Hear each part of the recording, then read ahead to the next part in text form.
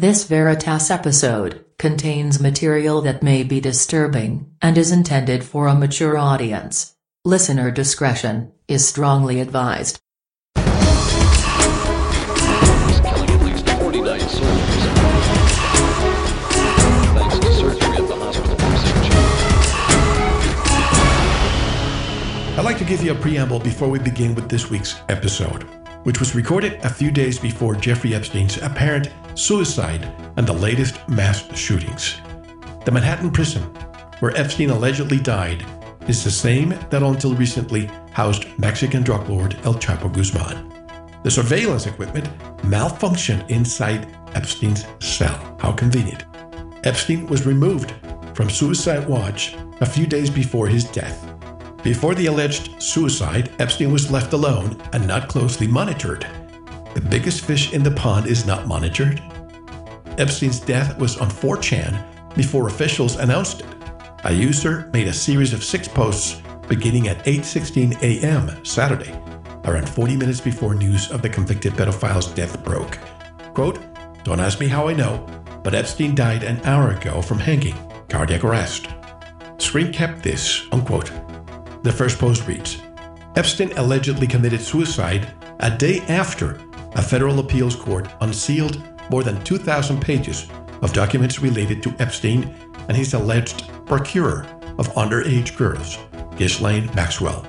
Maxwell's Wikipedia page temporarily showed her death date as August the 30th, 2019, before it was restored to her being alive. Although I wouldn't be surprised if she's suicided, arcancided, or has an accident. Sources are claiming that someone in the British royal family has died. We may find out in a few days. Could it be Prince Andrew, who is also associated with Epstein and his debauchery? More fuel to the fire. You may know Dr. Michael Batten, the celebrity pathologist. Batten was hired by Epstein's representatives to independently observe his autopsy. During his decades-long career, Batten has investigated the assassinations of President John F. Kennedy and Reverend Martin Luther King Jr. The ears and nose of the body shown to the media do not match Epstein's. Former CIA officer and veteran of this program, Robert David Steele, speculates Epstein is probably already in Israel undergoing plastic surgery. Here's a tweet from a former Las Vegas chief of police. Epstein and prosecutors have reached a plea agreement, part of which was faked death, new identity, and taken to an undisclosed location to fully cooperate with investigators. Cabal quaking in their boots. I know this because of my confidential source, who I trust is very reliable. The latest shootings were false flags, done as a distraction. Many more false flags coming, unquote. One last thing I'd like to share with you.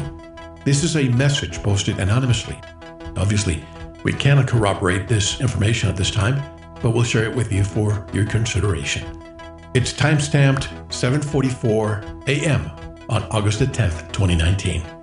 Quote, "Not saying anything after this, please do not try to dox me.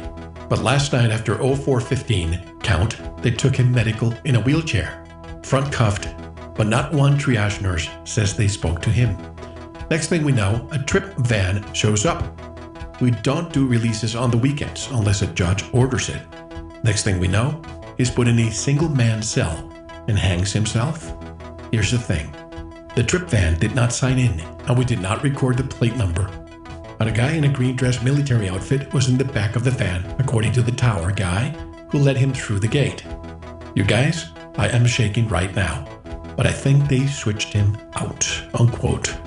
Most everyone in our parapolitical world saw this coming, and you will hear predictions in tonight's interview, even though, once again, it was recorded days before his apparent death. I don't know how far this case will go on, or if it will be overshadowed by another false flag. There's so much more that's coming through, but that's all I'll share for now. One last reminder, most of the disturbing information on this interview is on part 2. Let's begin. The questions you always had. The answers you were never given. The place to seek the truth. Welcome to Veritas. Tonight we have chosen someone else who is in the crosshairs of the deep state, and specifically the digital dictatorship. A few conference rooms in Silicon Valley are now dictating our online culture. Like Veritas, he has been censored for telling the truth. We've all heard George Orwell's famous quote, "In a time of universal deceit, telling the truth is a revolutionary act." In fact, lately, telling the truth renders you a racist, a revolutionary, subversive, and even a terrorist. There is freedom of speech, as long as what you say doesn't offend or hurt someone else's feelings. Is that truly freedom of speech? Remember this. First, they came for independent media. Then, they will come for independent thinkers. And that is you. Greetings, I'm your host, Mel Fabregas. And if you're new to the Veritas family, welcome home. To listen to tonight's full interview and all of our material, just click on the subscribe button. And don't forget to visit the Veritas store for MMS, hemp oil, pure organic sulfur, and much more. And if you want to get in touch with me, want to be a guest on this radio program, have a guest suggestion, or have feedback, just click on the contact button of our website at veritasradio.com. Tonight's special guest is Ryan Dawson, a historian from the College of William and Mary, with 20 years of political activism in a variety of mediums, blogging, radio, book, film, and television. Ryan has appeared multiple times on numerous international radio and TV platforms. He is the webmaster and host for ancreport.com, which features podcasts on politics and economics with professionals from around the world. He's also an author and has some of the titles of his books: Welcome to the USSA, The Separation of Business and State, and Why Peace. And directly from Osaka, Japan, I'd like to welcome Ryan Dawson. Hello, Ryan, and welcome to Veritas. Thank you. That was a very nice intro. Why Peace, I'm a co-author on. That's Mark Goodman's book, but a chapter in it is mine. That's fine. And are you in Osaka? Yes, I am. Okay. It's really early where you are. We just had the G20 here a few months ago. That's right. By the way, I heard you say that things are heating up between South Korea and Japan. What do you mean by that? Well, first, I just want to tell everybody we had to take people off of Fukushima cleanup and divert them to where John Bolton was staying to get rid of the stench. Yeah. Is it still there? The sulfur smell still around? Yeah, I mean, it's similar to John McCain.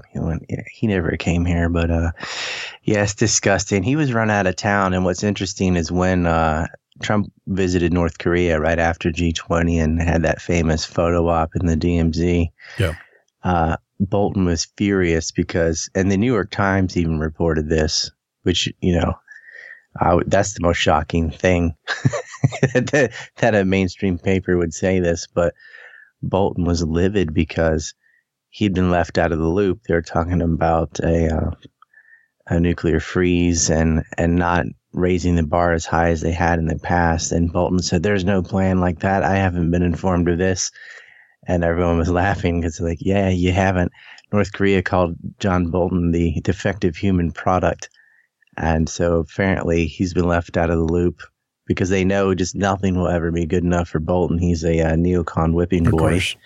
Yeah. I could never understand how Trump, who did not agree with the Iraq War, hires one of the architects of the Iraq War, John Bolton. Why do you think that is?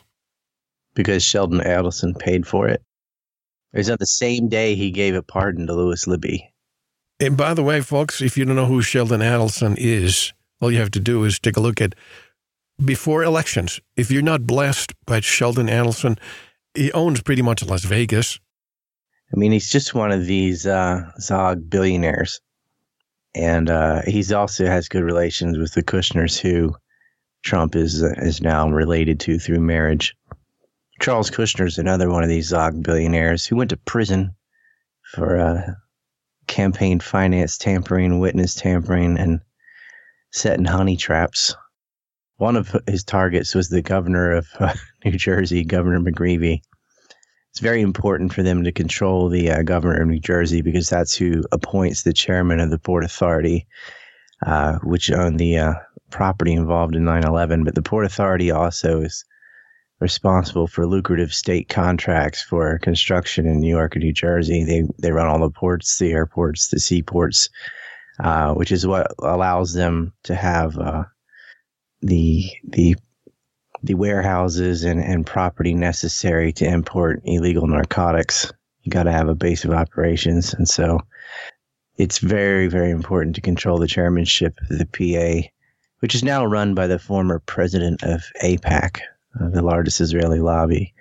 And through that money, then they're able to then recycle portions of it back on bribes to continue to run the PA and to get these lucrative contracts and get a lot of money, which is used on the federal level through AIPAC and other Israeli first organizations like United Israel Appeal into lobbying the Congress to do the same gamut they do on the state level on the federal level and ensure that America will subsidize Israeli snipers shooting Palestinian children and annexing land and causing conflict in the Middle East. So this is a family, the Kushners, that had, I'm going to answer your Korea question in a second, but this is a family that had Netanyahu sleep in Jared Kushner's bed. Very tight relationship with the Prime Minister of Israel. And they've made Jared Kushner, Charles's son, the head of the so-called peace plan for the Middle East. Yeah. A peace is spelled wrong. It's like a piece here, a piece there, going to Israel. But as far as kind of unrelated, but as far as South Korea and Japan go, I don't think that's really hit the radar yet. Maybe it will today, but things are really heating up between these two nations. It's really silly. It's, one good thing about President Moon of South Korea is he was elected as the sunshine president, and he's good on North Korea as far as extending an olive branch and looking at ways to maintain peace and not have this all or nothing attitude, like accept every single one of our demands or nothing changes. They're willing to go in steps as a process for denuclearization of the North in exchange for sanction relief and cooperative economic zones, etc. The bad side of Moon is he's a little bit, I don't want to say SJW because they're not so extreme as like giving hormones to 6-year-olds or anything, but he's part of this clique in South Korea that's always demanding that Japan apologize for World War II, which they've done 2 million times. But it's never enough. And there's always going to be some right-wing nuts in Japan, like anywhere, that are like, what comfort women? And, just deny everything.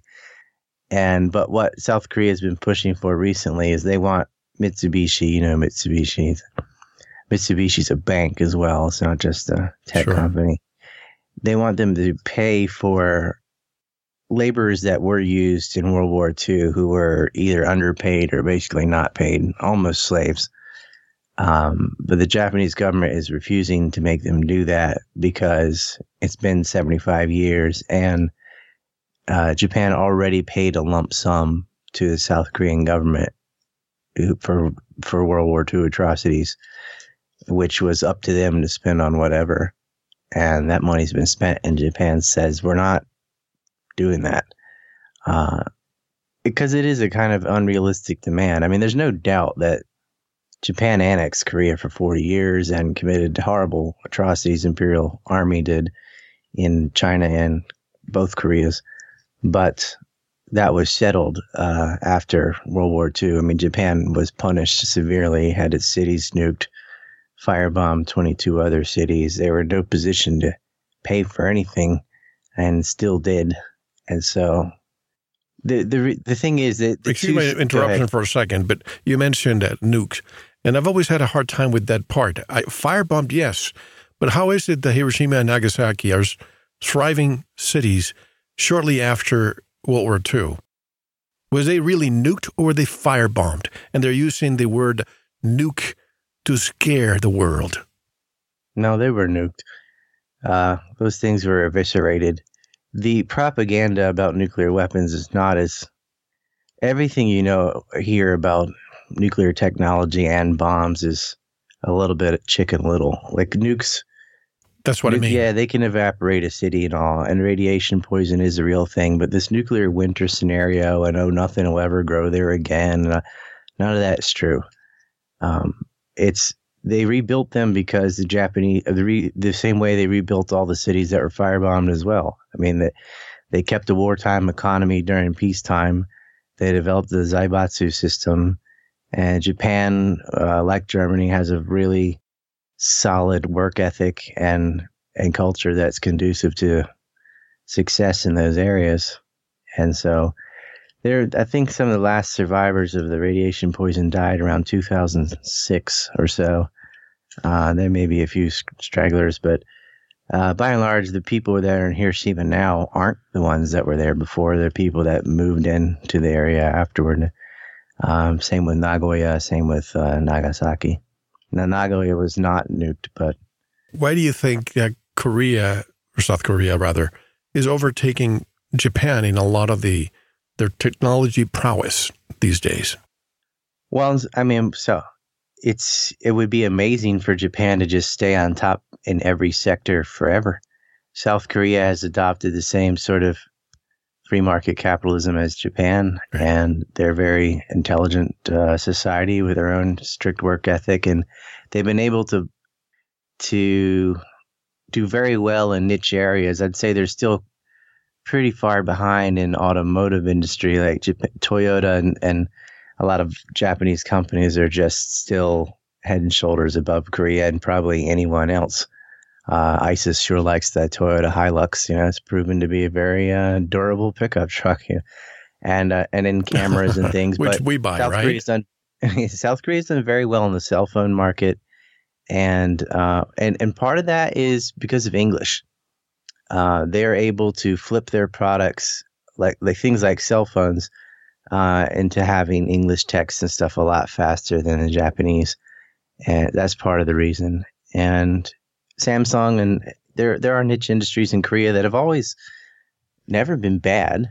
They've just always been in the shadow of Japan with the Sony and Panasonic and all. They really missed the boat on a lot of tech. I mean, Sony was the pioneer of the Walkman, right, for the Generation X and older. I'll remember, probably everybody had that little yellow Walkman in the 80s or whatever. But when it went digital, it was Apple that grabbed the iPad, I think it was called, or iPod, whatever. The iPod. With MP3s. And Sony sort of missed the boat there. Japan has been focusing more into, like Sharp, for example. They make 50% of all solar panels in the world. And so they've been looking into green energy because Japan is always playing the long game. That's Asia in general, I guess. And so they've been slipping a little bit. Sony and some of these other companies too have been building like refrigerators and things that are doing well domestically within Japan. But they've got a lot of competition from South Korea for flat screen TVs, phones, and so on.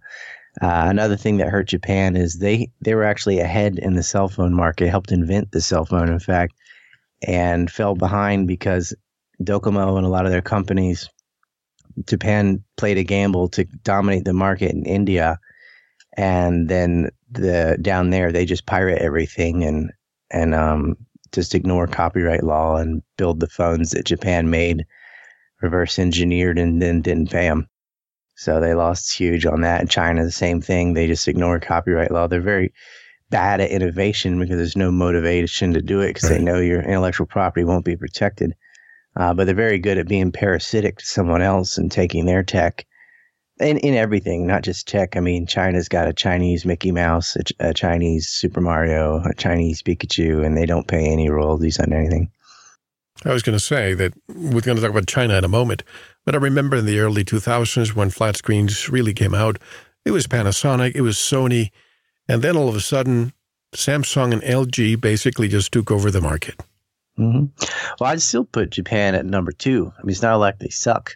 It's just South Korea is, a lot, part of it too is when Korea was struggling, Japan hired out to South Koreans. It might have been a Japanese company, but there were a lot of South Koreans working there and as apprenticeship style, and they took that knowledge home, and now they're surpassing in that area. They're also doing very well in South Korea does very well in cosmetics and starting to catch Japan in some in Meiji chocolate and some other areas.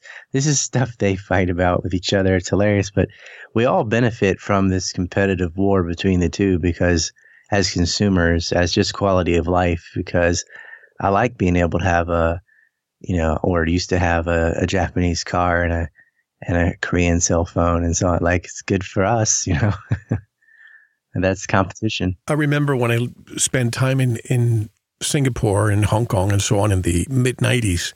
Singapore, as you know, is a controlled democracy where people live happily oppressed. But then you have this island that's one of the strongest, most powerful countries in the world. How do they do that? Well, capitalism works. And a lot of other people went the other direction. Do you think that's what saved China? China, saved Eastern China. Western China looks like a fifth world country. They have limits on how much water you can use for a shower.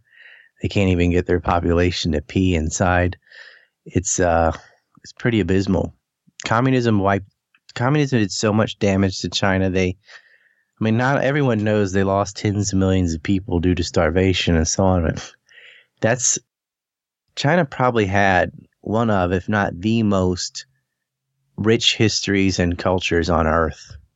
And now it's a shadow of its former self. It's starting to survive because they've abandoned communism, but they're still run by oligarchs. So it's like out of one fire and into another one. But it's a mess. And a lot of their best and brightest fled to Hong Kong or the United States or Malaysia. The Chinese do pretty well everywhere other than China. And of course, there are some Chinatowns in the U.S. Left over from the legacy of post-Civil War slavery that were brought over. But those who immigrated on their own do very well. And China had a huge brain drain. And they seek refuge other areas since China doesn't obey copyright, didn't even allow personal property for a long time. People were leaving as soon as they could. And the wealth in China is very tightly controlled by families that benefited from the government and nepotism of, redistributing wealth under the communist system.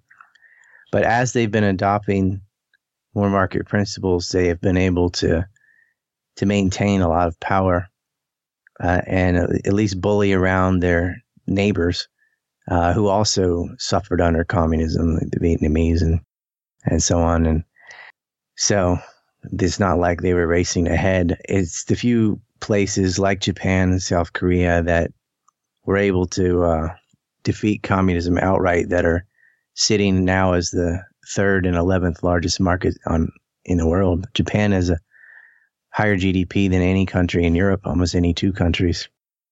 They took Western philosophy and did it better than the West. Do you think Milton Friedman was responsible for the revival of Japan and perhaps even South Korea? No, it takes a combination. It's not just that it's not just because they have free market capitalism. You have to have a culture that encourages a strong work ethic, nuclear family. There are a lot of ingredients, and they had that. And it definitely helped in the U.S. wrote a constitution for the Japanese that, for example, women's suffrage. Now females can work any job they want. They couldn't before. That's 50% of your workforce. And allowing, what's hilarious is freedom of speech, which the U.S. no longer has, and Japan does. And then a similar thing in South Korea. So, and the other reason I think is during the Cold War, the threat from communist China was so great, and North Korea, to South Korea and Japan, that the CIA was low enough to even work with mafia groups like the Yakuza to really stamp out any leftist ideology. And it went too far in some respects, like, oh, you want a labor union? Here, send in the mafia as strike busters. But the net result was this leftist poison never really took root because they just hammered it. As soon as it was even in a baby phase, they went and stomped it out. And so it allowed for a very successful economy in both countries. Unlike what's happening here, this cancer is metastasizing in our colleges and universities. If these children that come out of high school, go to college, they come out being socialists. Stay children. Yeah. College is it's now about babysitting. People are whining about student debt and saying, oh, look at all, we need to forgive this debt, which is wrong, because what about all the people who paid their loans? Are they going to refund too? Nobody made you go into debt. People have student loans because they borrowed more than they could pay. I mean, that's your own fault. Or they chose a profession in the future or a major that was irrelevant. It's useless. And, they got sold a bad deal. They thought, oh, college is worth any price. I just need to borrow whatever I need to so I can get this degree and then I'll make it all back later. Well, no, you won't. There are diminishing returns. It's basic economics. I guess they never learned in high school. They also lowered the standards across the board. They have this ridiculous, what do they call it, equity, this silly identitarian politics where they let certain biological categories end ahead of others just to try and make things have even outcomes and ignoring merit. And so people get in over their heads, and then it waters down the entire campus curriculum. And then they have like feminist studies and all these BS courses that have no business being in a place of higher learning. And they graduate with the equivalent of a mortgage and yet no house. And then wonder, what? I have to pay this back? Yes, unlike the government, when you borrow money, you have to pay it back. And guaranteed college loans made the price of college unaffordable for all. They tried to make it affordable for everyone, and it ends up doing the opposite. That's what leftist policies do. If you're going to give everyone a loan for a house, let's say, what happens to the price of housing? Definitely going up, because the people selling the house know that everyone has all this credit, so they're going to sell it for a higher price. What happened to the price of universities when they know that student loans are guaranteed and you can't declare bankruptcy? The first step is, Ryan, to remove the government from guaranteeing loans, or at least have the institutions have some skin in the game. Just put 50% have of some the moral guarantee. Hazard. Yeah, exactly. Well, I would go further. I would get rid of the Department of Ed completely, because they are the third biggest corporation in the United States. Now, they're not listed as such because they're not considered a corporation. But if you want to just add up revenue of who made the most off, student loans are in the multi-billions of dollars. There was Apple and Google, and then the Department of Ed was number 3. Because what they do is they're able to borrow from the Fed at a very low interest rate because it's the government. And then they loan it out at a higher interest rate to all these suckers to go to college. And then they're collecting in the spread. And they probably would be the richest company in the United States, were most of these students able to pay it back. The problem is most of them are defaulting, and they don't care. They drive them into debt. It's modern day debt slavery. And students should just stop taking these loans. No, yes, we should get rid of the Department of Ed. Yeah, we should get the government out of it. But ultimately, parents and families ought to have enough fiscal responsibility and personal accountability to say, no, I'm not going to borrow $70,000. I can't pay that back. Just don't do it.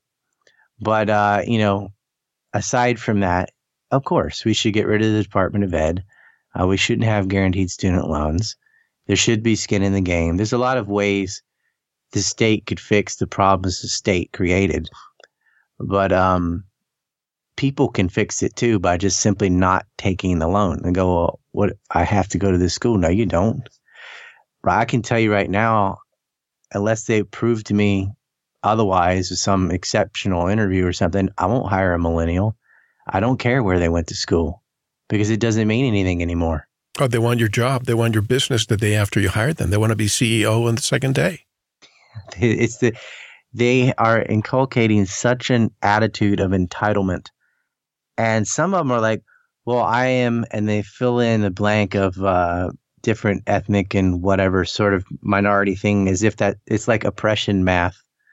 I'm female, and I'm brown, and I'm this, and I'm gay, and whatever. which is irrelevant. It ought to be. But in college and all, you get rewarded for that. And if they fail for whatever reason, instead of blaming their own behavior or lack of ability, it almost inevitably goes straight back to some sort of ism or ist, or I call them ismaholics, where they want to blame prejudice. And if you're successful, instead of looking at merit, they'll blame that on privilege. Like people are just given things or not given things based on race, sex, etc. Because that's what they're used to. Because they are given things based on race and sex when they're in college, when they're in the giant babysitting facility. There is no privilege. There's definitely ethnic nepotism, especially with the tribe, that does exist. That's the only privilege I can see. But Asians and whites, for example, are held to higher standards than other groups. And they have to compete with the entire population rather than just their own category, which is ridiculous. But you see, a loan is a loan, Ryan. If you and I are in the mortgage business, we have underwriters. You're not going to be approving my loan unless you think that I'm credit worthy. Shouldn't colleges and universities have underwriters? If you're going to be applying for a $100,000 loan for underwater basket weaving, shouldn't they have a department that looks into the future? 5 years, let's say that's the average time that you need to graduate. And if that profession is not there, they should not approve that loan. I mean, if you can weave a basket underwater, I'm actually more impressed with that than feminist studies or interpretive dance or some of the other stuff they do. That's actually, if you could weave a basket underwater. But how do they expect to make a living in most of these outrageous degrees? Because they think they're entitled to it. They're like, but I worked my ass off. That's their favorite phrase. I'm like, you worked your ass off doing something useless. I don't think, a lot of them live with their parents, whatever. And let's be real, like a lot of what determines whether or not you're going to be successful job wise is who you know. It's not really about whether you went to college or not. It's your social skill and who you know. And that's unfortunate. It comes down to, are you around money? It takes money to make money. And wealthy people can benefit from that sort of nepotism of any color, of any whatever. If you know the right people and you get the right connections, you're probably going to do well. And they don't care what you know. But there are professions that you can't fake it. If you're a specialist, if you're a surgeon or something, that's, you can either do it or you can't. If you're an engineer, that bridge either falls or doesn't. But there are plenty of other jobs, like as consultants and stuff like that, where some rich weeb can just get some BS job and get paid. And some of that is just unfixable, really. But these people that dye their hair purple and quit taking care of themselves, you can look at they're physically degenerate. And then all they do is virtue signal and go on witch hunts looking for prejudices and stuff. They're useless. They don't show up on time. Oh, in the morning? No, I can't do that. Like, oh, you can't wake up in the morning? That's the first thing you should learn in college is, having a schedule and going to class on time, right? Well, they just schedule things all in the afternoon or whatever. They don't want to wake up. It's just the level of they have their parents confidence. Call in sick for them. They make up. Everyone's got an illness. Everyone's got a excuse. They're ADHD or whatever. And, I need extra time or I need that, which really sucks for the handful that actually have some sort of disability. Because now it's just what you say, because they figured out, here's a way I can cheat. I can just say I have this or that and not be held to the same standards as others. And it's rewarding cheaters. There are certain millennials that are the old school type of people who wake up early, who are hardworking. Those are the ones who are going to rise to the occasion. They're sticking out like sore thumbs because they're the minority right now. Yeah, we call them Japanese. No, but usually a lot of Asian families in the United States, aren't average, because at least one parent had to be bilingual, which already puts you usually above the 100 IQ zone. But they are punishing people for having successful cultural attitudes because they want to blame racism for the disparities across the social strata. And it just isn't. I mean, for example, I don't know when, I think it was the early 90s or whatever, when they decided that speaking proper English is not a requirement. We're just going to have Ebonics. Yeah, I remember which has that. no roots in Africa or anything like that.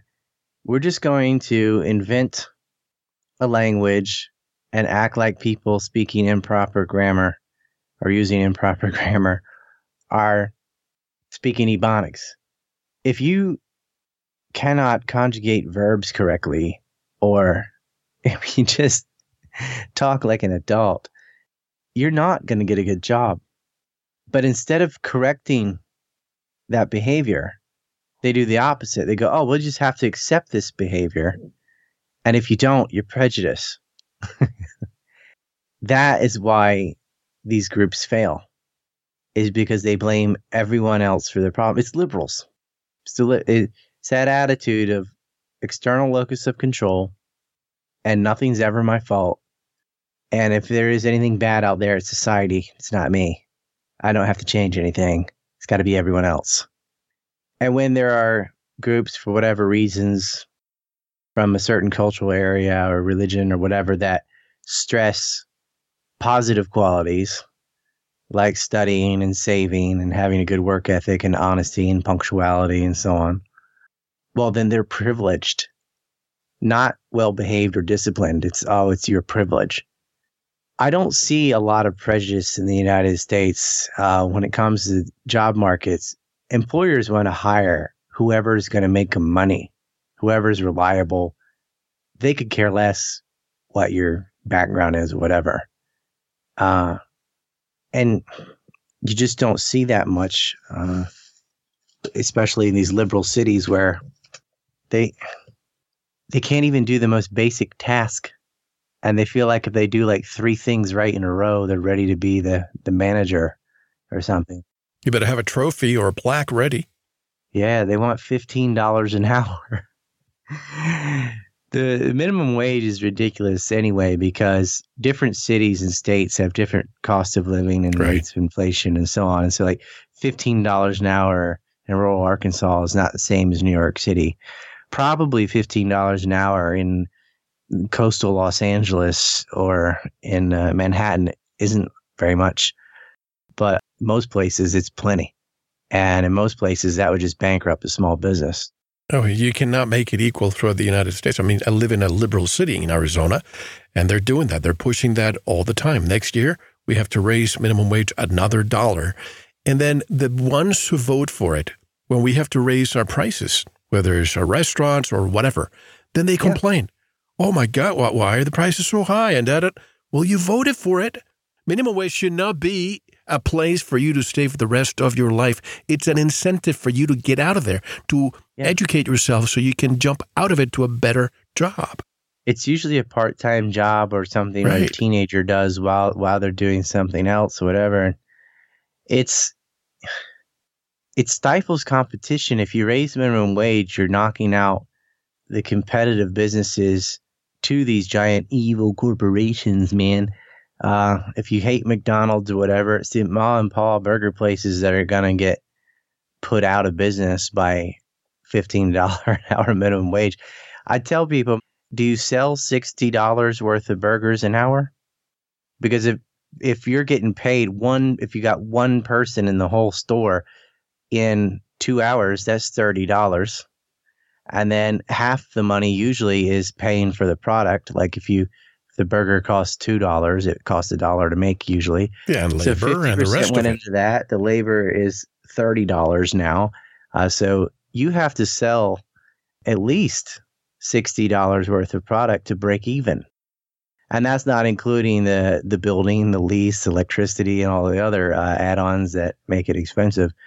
And like, in your little local thing during lunch, do you sell at least $60 worth of stuff? Because that's what it would take minimal, just to have you there. And you'd have to do it every day. Now, make that an entire workday. So not just during lunch hour or whatever. Like, are you pulling in $30 an hour? No? Then you're not going to get paid $15 an hour. Like, they don't understand that what you get paid is a reflection of how much you produce.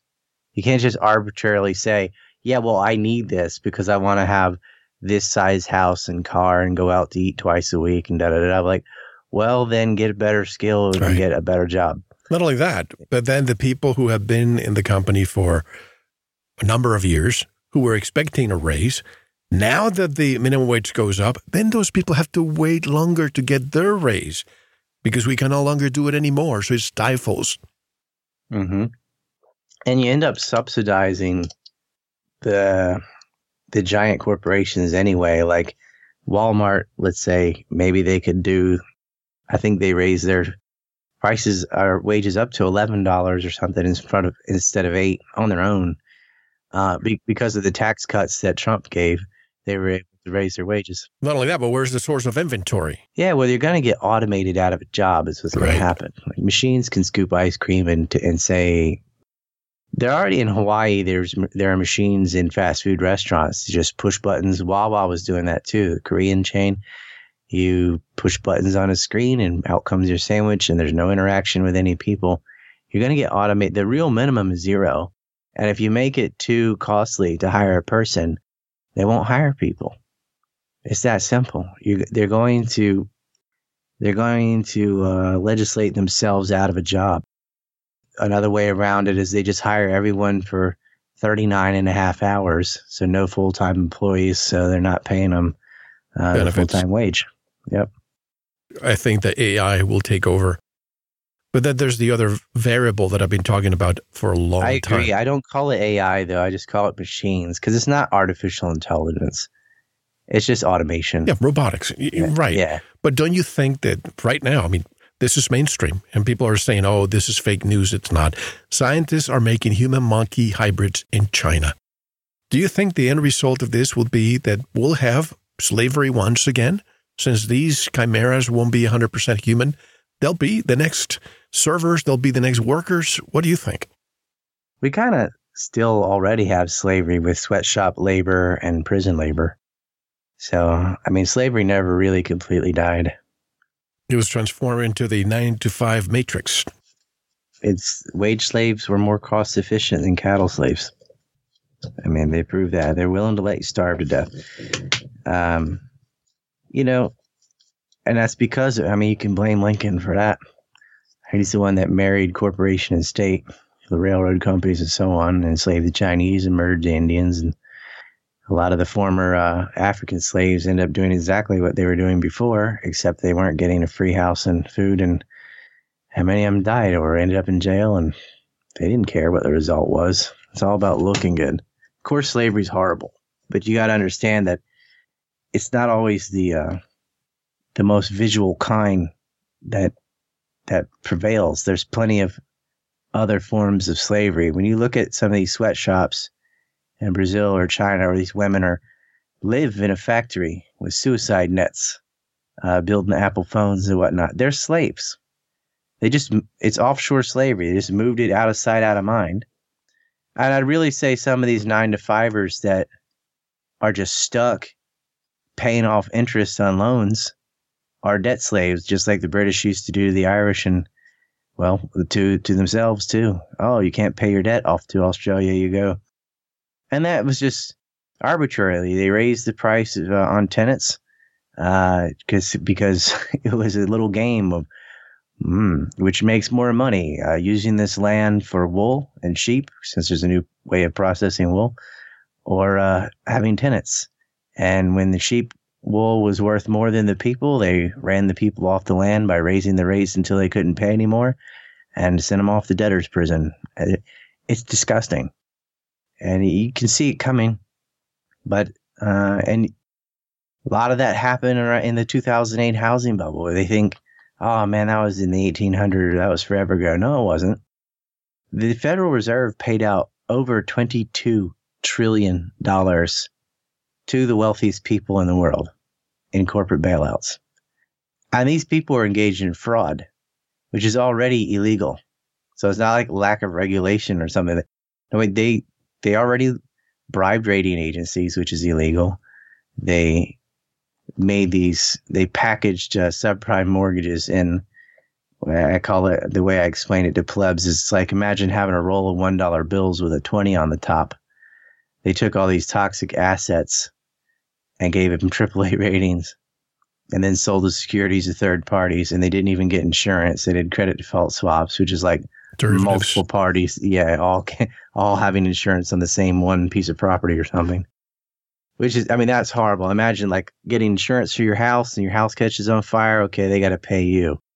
But what if everybody gets insurance on your house and then it catches fire? Now they got to pay every single person. And they were creating sieves, and Epstein was involved in that, by the way. That's I know the child raping, all the sexual parts, the more saucy part of the story, and it is absolutely disgusting, and the guy deserves to be dipped in a pool of piranhas. But he was creating structured investment vehicles for Bear Stearns for the purpose of money laundering and also for shifting around toxic assets. So it made it look like Bear Stearns was solvent and had balanced books when they didn't. And he did it again for JP Morgan Chase, who bought out Bear Stearns. And I used to have a map video on that. YouTube just banned me again. I know you've been facing a lot of that too. Sure. I've got those videos up on BitChute. It's going to take time to migrate the audience and all that. Unlike you, YouTube was my base.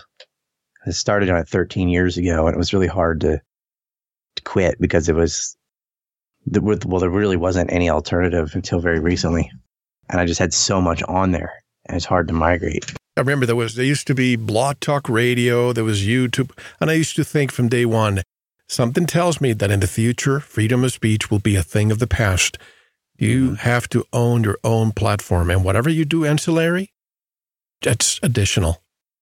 And even when you do, it's like the public it's hard to get them to quit the Facebooks and the YouTube and start using the hive mind, VK or BitChute or something else. And even some of the alternatives have been worse. Vimeo stole $5,000 from me, erased all my movies overnight. I was on there for 6 years. What's your explanation? What did they say to you?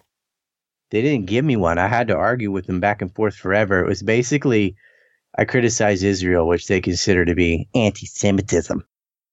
And I couldn't even find that out. Like, people who bought my films and then couldn't get refunds fought them in the courts and whatnot. And I finally got a letter that they had written to a district attorney in New York saying, well, the SPLC says this guy's anti-Semitic. I'm like, well, the SPLC is full of shit. The SPLC, the Southern Poverty Law Center, called me a Holocaust denier and all this other baloney.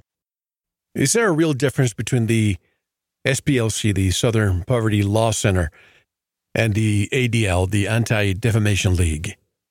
Well, there's not really. I mean, the ADL is larger. They use the SPLC sort of as a buffer. So the SPLC is the ADL's attack dog when they want to really just blatantly go after people and smear them and libel people and slander people. They'll use the SPLC so that it doesn't go back to the ADL.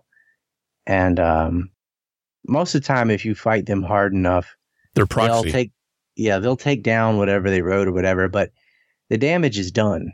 Like, if it's like accusing somebody of being a rapist. Even if you're completely acquitted, you did nothing, everyone's like, oh, that guy got called a rapist one time. And calling somebody a racist, the reputation, especially in American culture, I mean, you might as well, like, wave your dick in a movie theater or something. It's like one of the worst things. You just and it's like how do you prove yourself innocent? Well, I'm not racist or everything. That sounds bad too.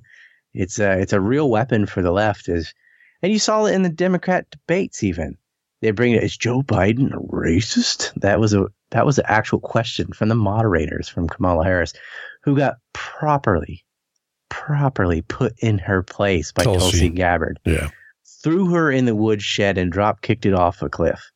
It's awesome. And she did not know how to respond. She did not expect that she was going to be attacked. She didn't know what to do because the other side's never allowed to speak. And she's so used to being like, racist. Well, done there. I win. Like Hitler. Haha, I win. And, but Tulsi Gabbard's also a woman of color and in the military. And that she met all the requirements that it takes to be allowed to even have an opinion. And, Joe Biden doesn't. He's a white guy, so he's disqualified. Do you think Tulsi is the Ron Paul of the Democrats? She's not as good as Ron Paul, but she's getting censored like Ron Paul was. Right. They're giving her the Ron Paul treatment for sure. Russian bot, lapdog of Assad, you name it. Yeah. Assad's killing Al-Qaeda, which is what we're supposed to be doing. Right. Kamala Harris is an Al-Qaeda apologist. All of them are. Bernie Sanders is. They're all Assad must go, blah, blah, blah. It's just Obama's third term or who was really Bush's third and fourth term. Nothing changed. Doesn't matter which party in that regard. They all about Israel. Yeah, to me, Clinton, Bush, and Obama were the same. I mean, I think Obama was a little worse in degree on certain things, especially in the economy, than Bush. But at least he had enough sense not to put boots on the ground in Syria. But a lot of that is because the Iraq War went so poorly already that there was enough public pressure against it. I don't think it was really him. I think it was us. But he did invade Libya. He made Al-Qaeda great again, gave him a country, kicked off this refugee crisis, kicked off the housing bubble, the bailouts, all of it. And he's one of the worst presidents we've ever had. And they act like he's a cross between like Gandhi Jesus or something. And people don't talk about how Gaddafi died and the fact that he was loved by his country and all the good things he did for his country. And now that's just a failed state, a powder keg, just a breeding ground for whatever the Wahhabis in Saudi Arabia want to do. They made slavery great again. Yeah. There was open air slave trade in 2011 in Libya. I've seen the videos. Where they're selling people for $400. They gave a country to Al-Qaeda, and it spilled over into Mali, too. And that, I mean, no one, it's just Mali, who cares, well, you're just giving Al-Qaeda states, basically. And a lot of the surplus weapons from Gaddafi's stockpile ended up in Syria, allegedly for the FSA, but we all know it was ISIS, and destabilized that country. Still fighting going on in Idlib there. And Hillary's laughing about it. We saw, he died. He died. So is the interviewer. Yep. They're disgusting psychopaths. Both Clintons, by the way, are involved with Jeff Epstein. And it's with the Lolita Express and so on. That's how these people behave. Because the Epstein affair isn't just him. It's all the people who covered it up.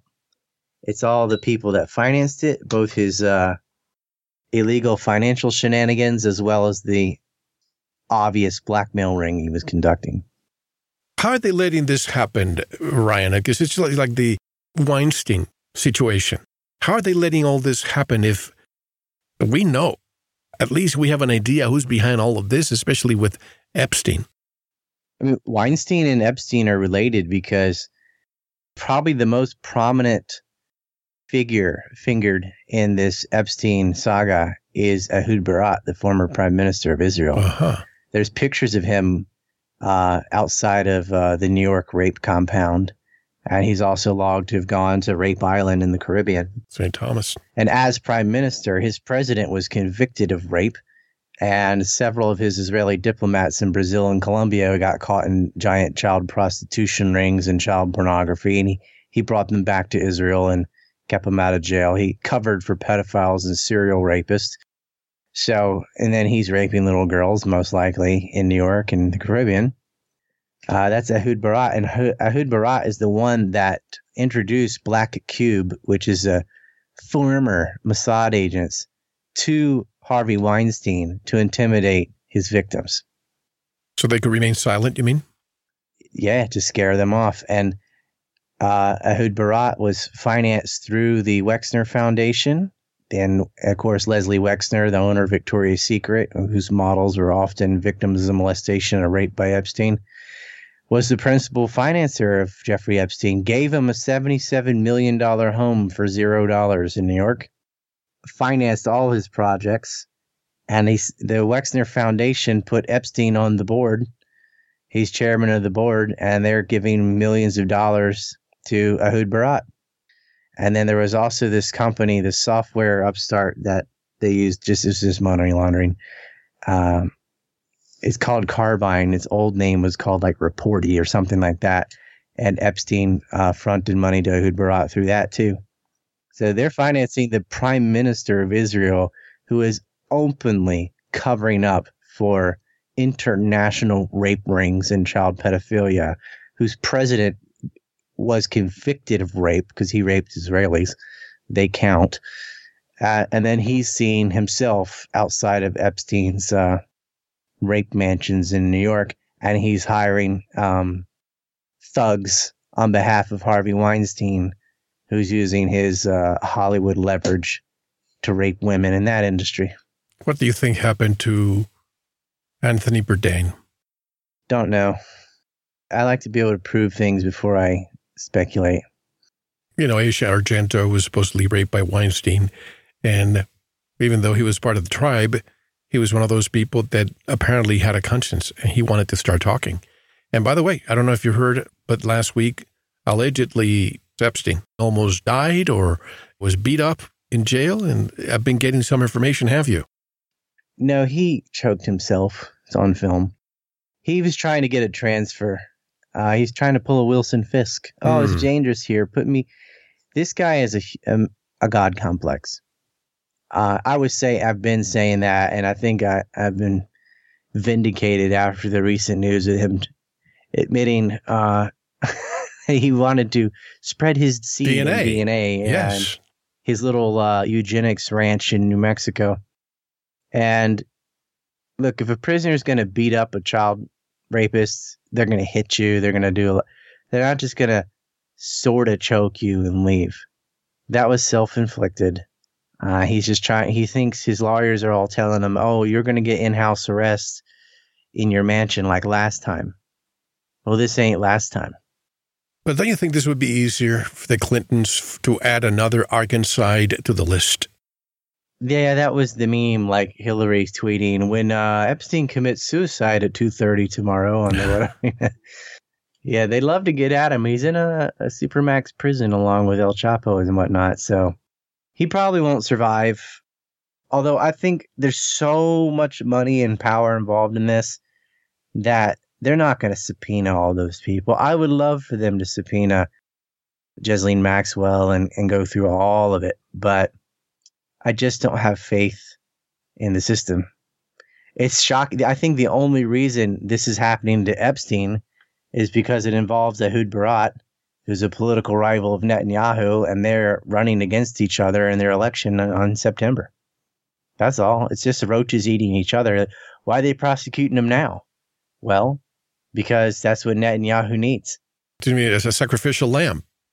The only time any of these crooks go down is when they're feuding with the rival crook.